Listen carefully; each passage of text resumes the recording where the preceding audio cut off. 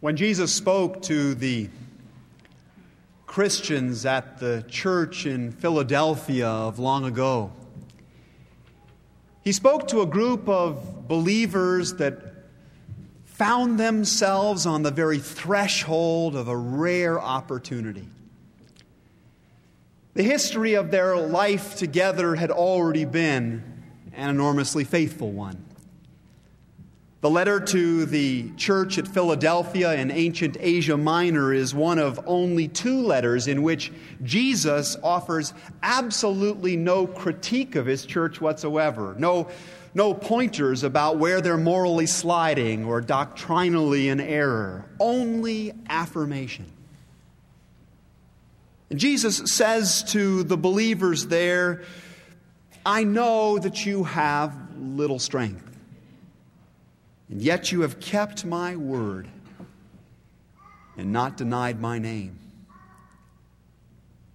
In those tender words of affirmation, Jesus speaks to ones who are in a moment where they sense their strength flagging.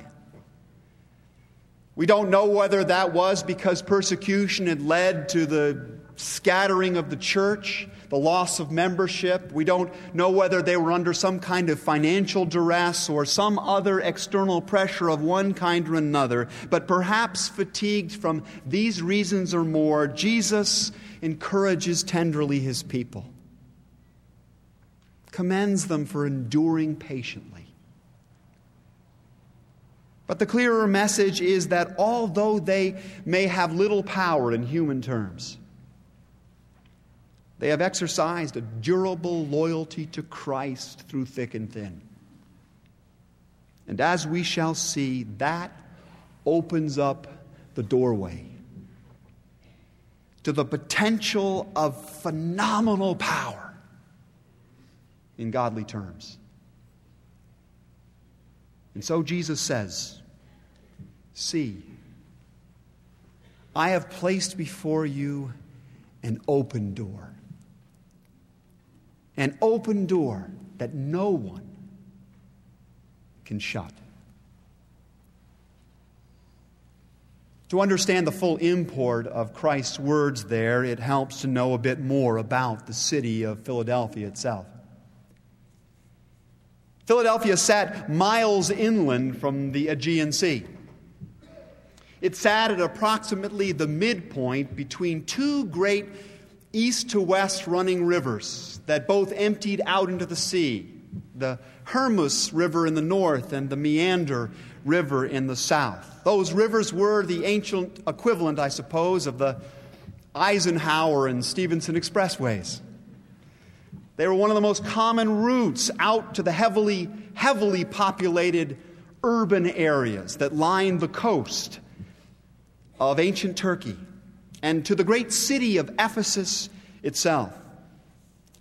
Philadelphia was both within easy traveling distance from many of the smaller cities and towns that had grown up just beyond Ephesus, and also was regarded as a gateway to the communities of the high central plateau, the Midwest of ancient Turkey, further inland. Perceiving this strategic location in the midst of so much development, the ancient Macedonians had originally established Philadelphia as an outpost to serve as a dissemination point for the spread of Greek culture. And the very effectiveness of that strategy, because of its position, was testified to by the fact that by the year AD 19, Greek was spoken everywhere in the region. But that was not the only kind of culture that might be powerfully spread from that strategic point. The one who held the key of David, which is Scripture's shorthand for the authority of the kingdom of God itself. That one had also seen the influence that Philadelphia might have on the spread of his kingdom's life throughout that part of the world.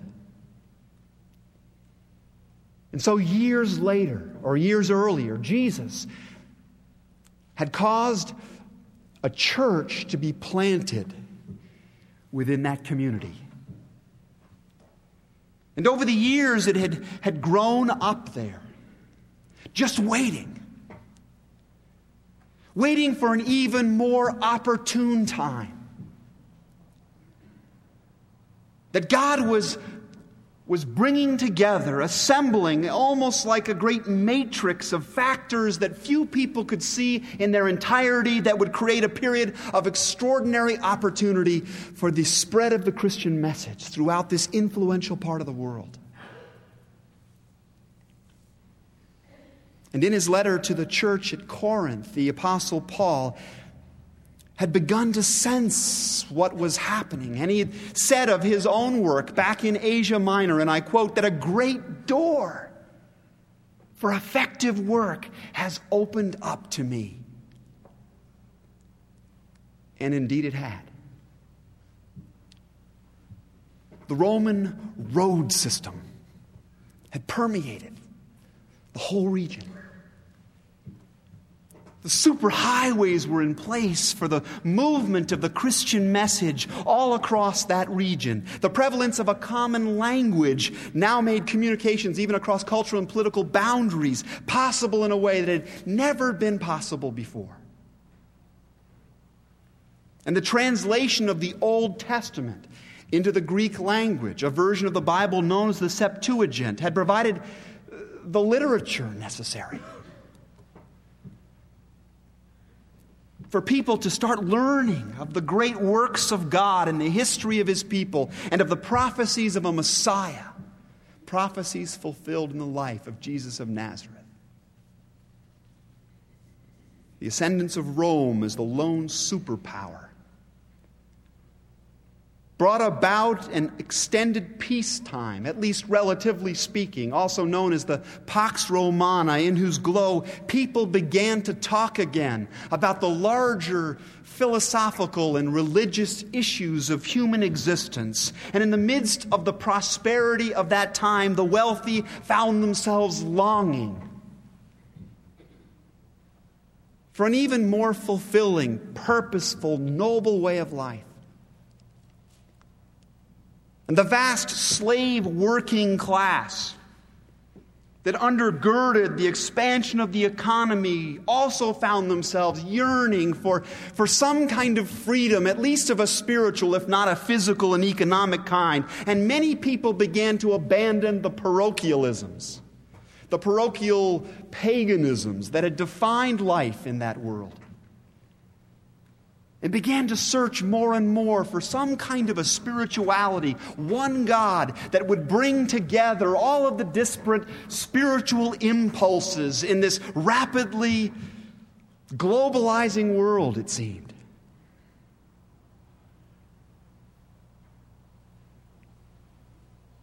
In all of these ways, and by degrees, God had pushed open the door to the spread of the Christian message. And the question that Christ posed for the believers at Philadelphia was, will you seize the opportunity? Will you step through that door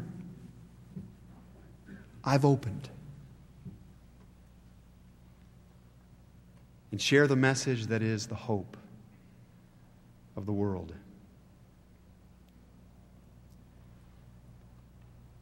Some Christians clearly said yes.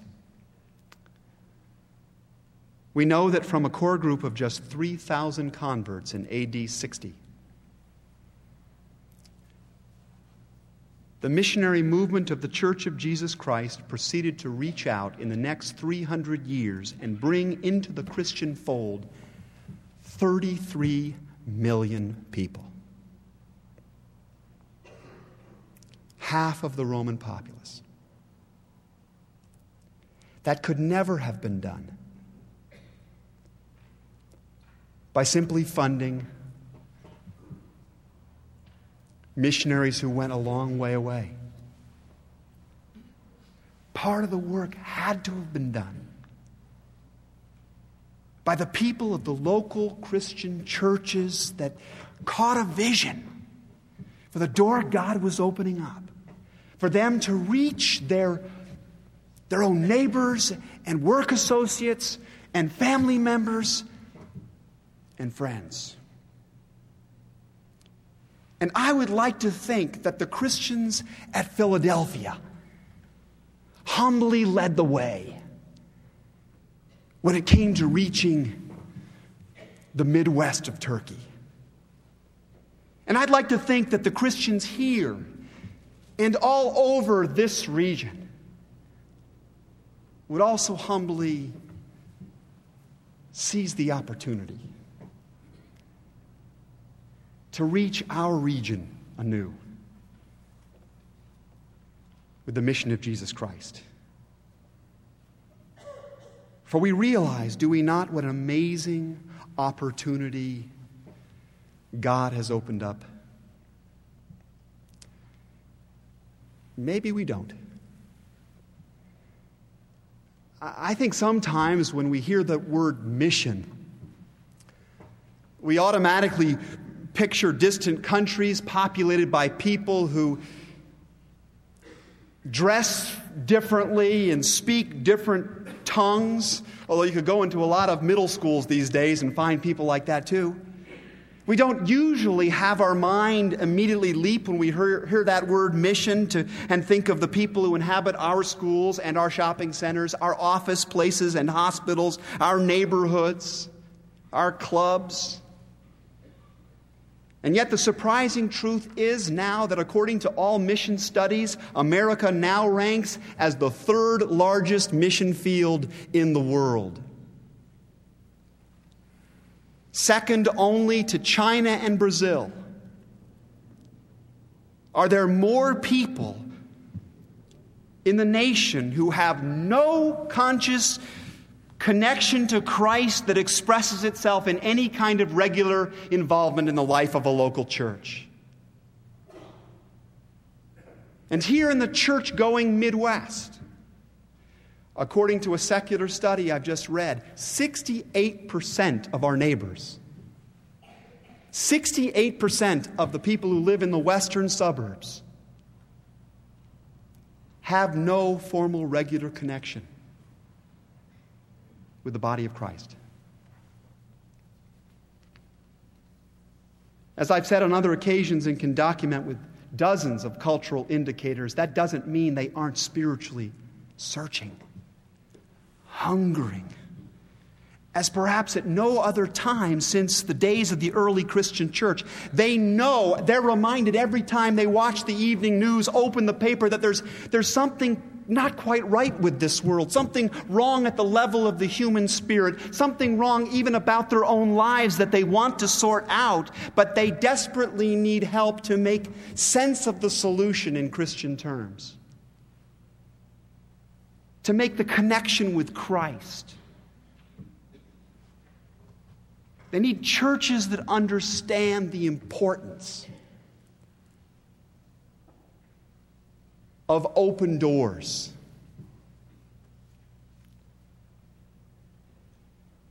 Do we?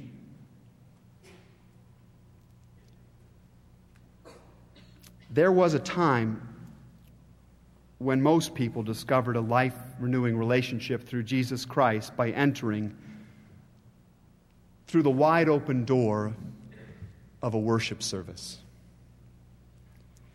Many people still come to Christ that way, although the numbers are shrinking. And we continuously must hold out the hope that that's the door that they'll come in most regularly, eventually. But an increasing number of people today simply won't enter that way first. Before they'll ever dare to enter a sanctuary, they must first meet the grace and truth of Jesus Christ through some other portal. But by His grace and in truth, they are there, these portals. Are you aware of the 45 children,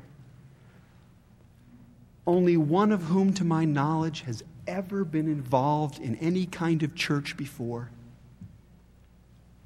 who are now meeting the love of Jesus Christ through the ministry that we sponsor each week for kids going through the pain of their parents' divorce? Oh, I wish you could see the faces of these kids.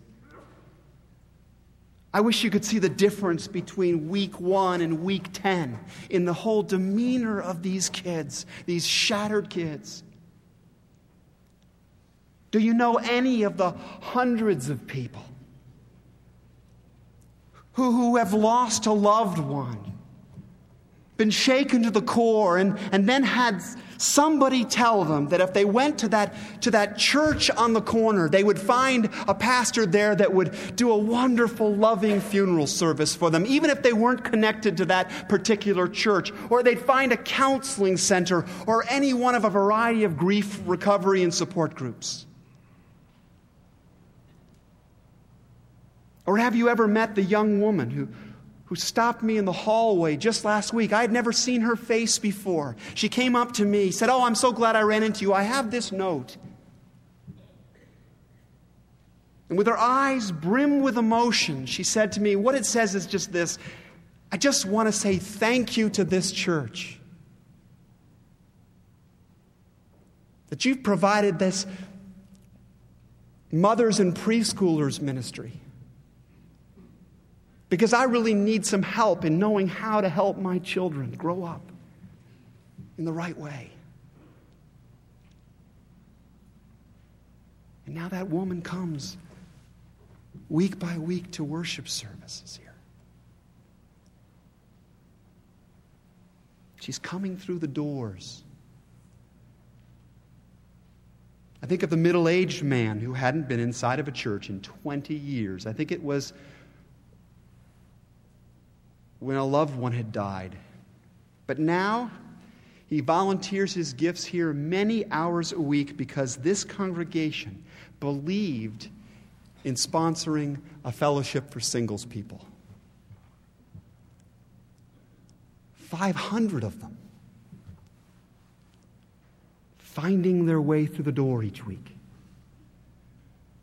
I recently met a couple who showed up on a Sunday morning because a friend had told them that church had a class on marriage skills that might just help them work out their problems in their relationship.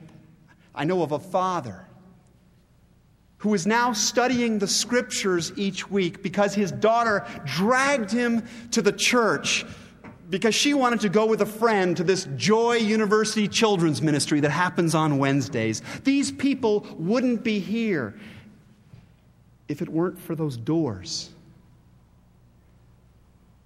There's a woman who first came to the church through an exercise class, of all things. And another family that I know of that came to the church for the first time because of the shrimp.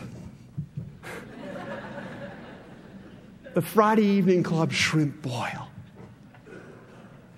And have now found such greater fullness, such more magnificent tuning for their soul than they ever imagined when they first began. I know of a young man who said he was just too nervous to go inside that church building. He had driven past it dozens and dozens of times on his way to work. But one day he saw a group of young people playing volleyball outside. And he thought, I'll try that. And now he doesn't miss a Sunday because he found a door. Not a week goes by that someone doesn't come by after a service and say to me, "You know what? This is my first time here. I've not been much of a churchgoer. But I saw one of those TV broadcasts that your church does. And I just felt moved to come. And I think I'll be coming back." What's every bit as fabulous is how coming through all of these doors here helps people see even more clearly the openings that God is providing out there. I heard a businessman speak this past week of how being involved in the workplace ministry class that happens here on Monday nights had given him totally new eyes for his workplace. How it had given him fresh ears for the spiritual issues and questions that were always coming up in the office chatter all around him he'd never recognized before, and how he'd found now just this sense of gracious entry and would walk through the door into these conversations and begin to talk about his faith with others. And I know of a psychiatric nurse in our congregation who now prays gently with those patients who will let her for God's grace in her workplace. And of a homemaker who leads a Bible study in her home for friends in her neighborhood who just don't know about this church stuff but would like to know a little bit more about Christianity. And every week, thousands of you pass through some door of opportunity like that to be His missionary in the world, or to invite others to come through some door and find the shepherd's pasture. Why is it so important that we know all of this? Well, first of all, we need to remember these open doors because it is the secret to maintaining our perspective in church.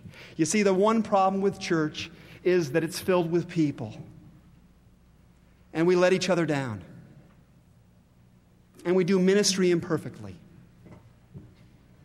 And sometimes we can get so discouraged in the face of these things that we're hard on each other. Pastors are hard on the people. People are hard on the pastors. People to people. But if we can catch a glimpse of the larger way that God is at work, of the overwhelming grace that God is pouring out, then we don't live from quite that same place of impatience. Secondly, we need to keep before us the open door of opportunity because God wants us to keep moving through it. We can install all of the metal detectors we want in our public buildings. We can elect all of the best public officials. We can improve the values education in our schools. We can beef up our neighborhood watch. We probably ought to do all those things and more. But the truth is that it will only be as more people come into a life-changing, renewing relationship with Jesus Christ. It will only be as more people come to stare full in the face of God each week and find that very presence reorders their entire character. And hear His word speaking to them and guiding them through life. As more people are filled with the Spirit that still changes lives, transforms personalities into a bit more of the likeness of Jesus Christ, that there is any kind of genuine hope in the new century. In any century. Finally, we need to keep going through and inviting everyone we can through these open doors because there's going to come a day when they won't be open anymore.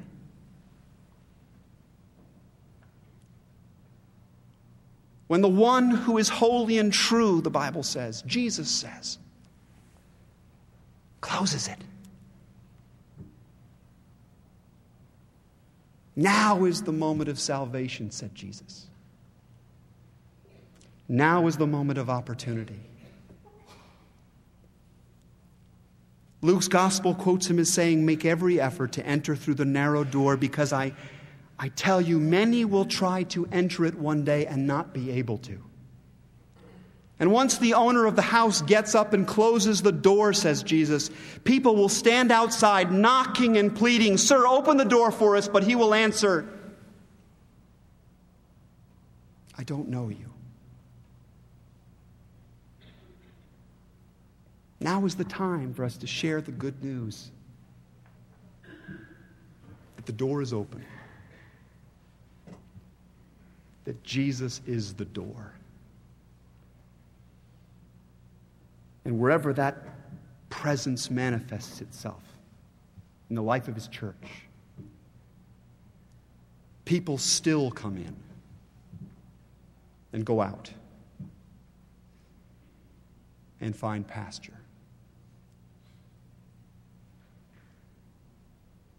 Please pray with me. O Lord, our good shepherd, how rich are your pastures. How wonderful the doors of grace through which you have drawn us. And how marvelous the opportunity you've given us to help even a few other precious people find their way to you.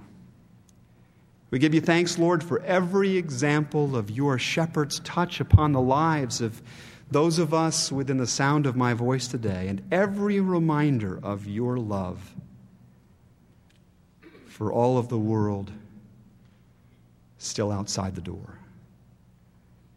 Keep us faithful to our mission, we pray, in the name of Jesus. Amen.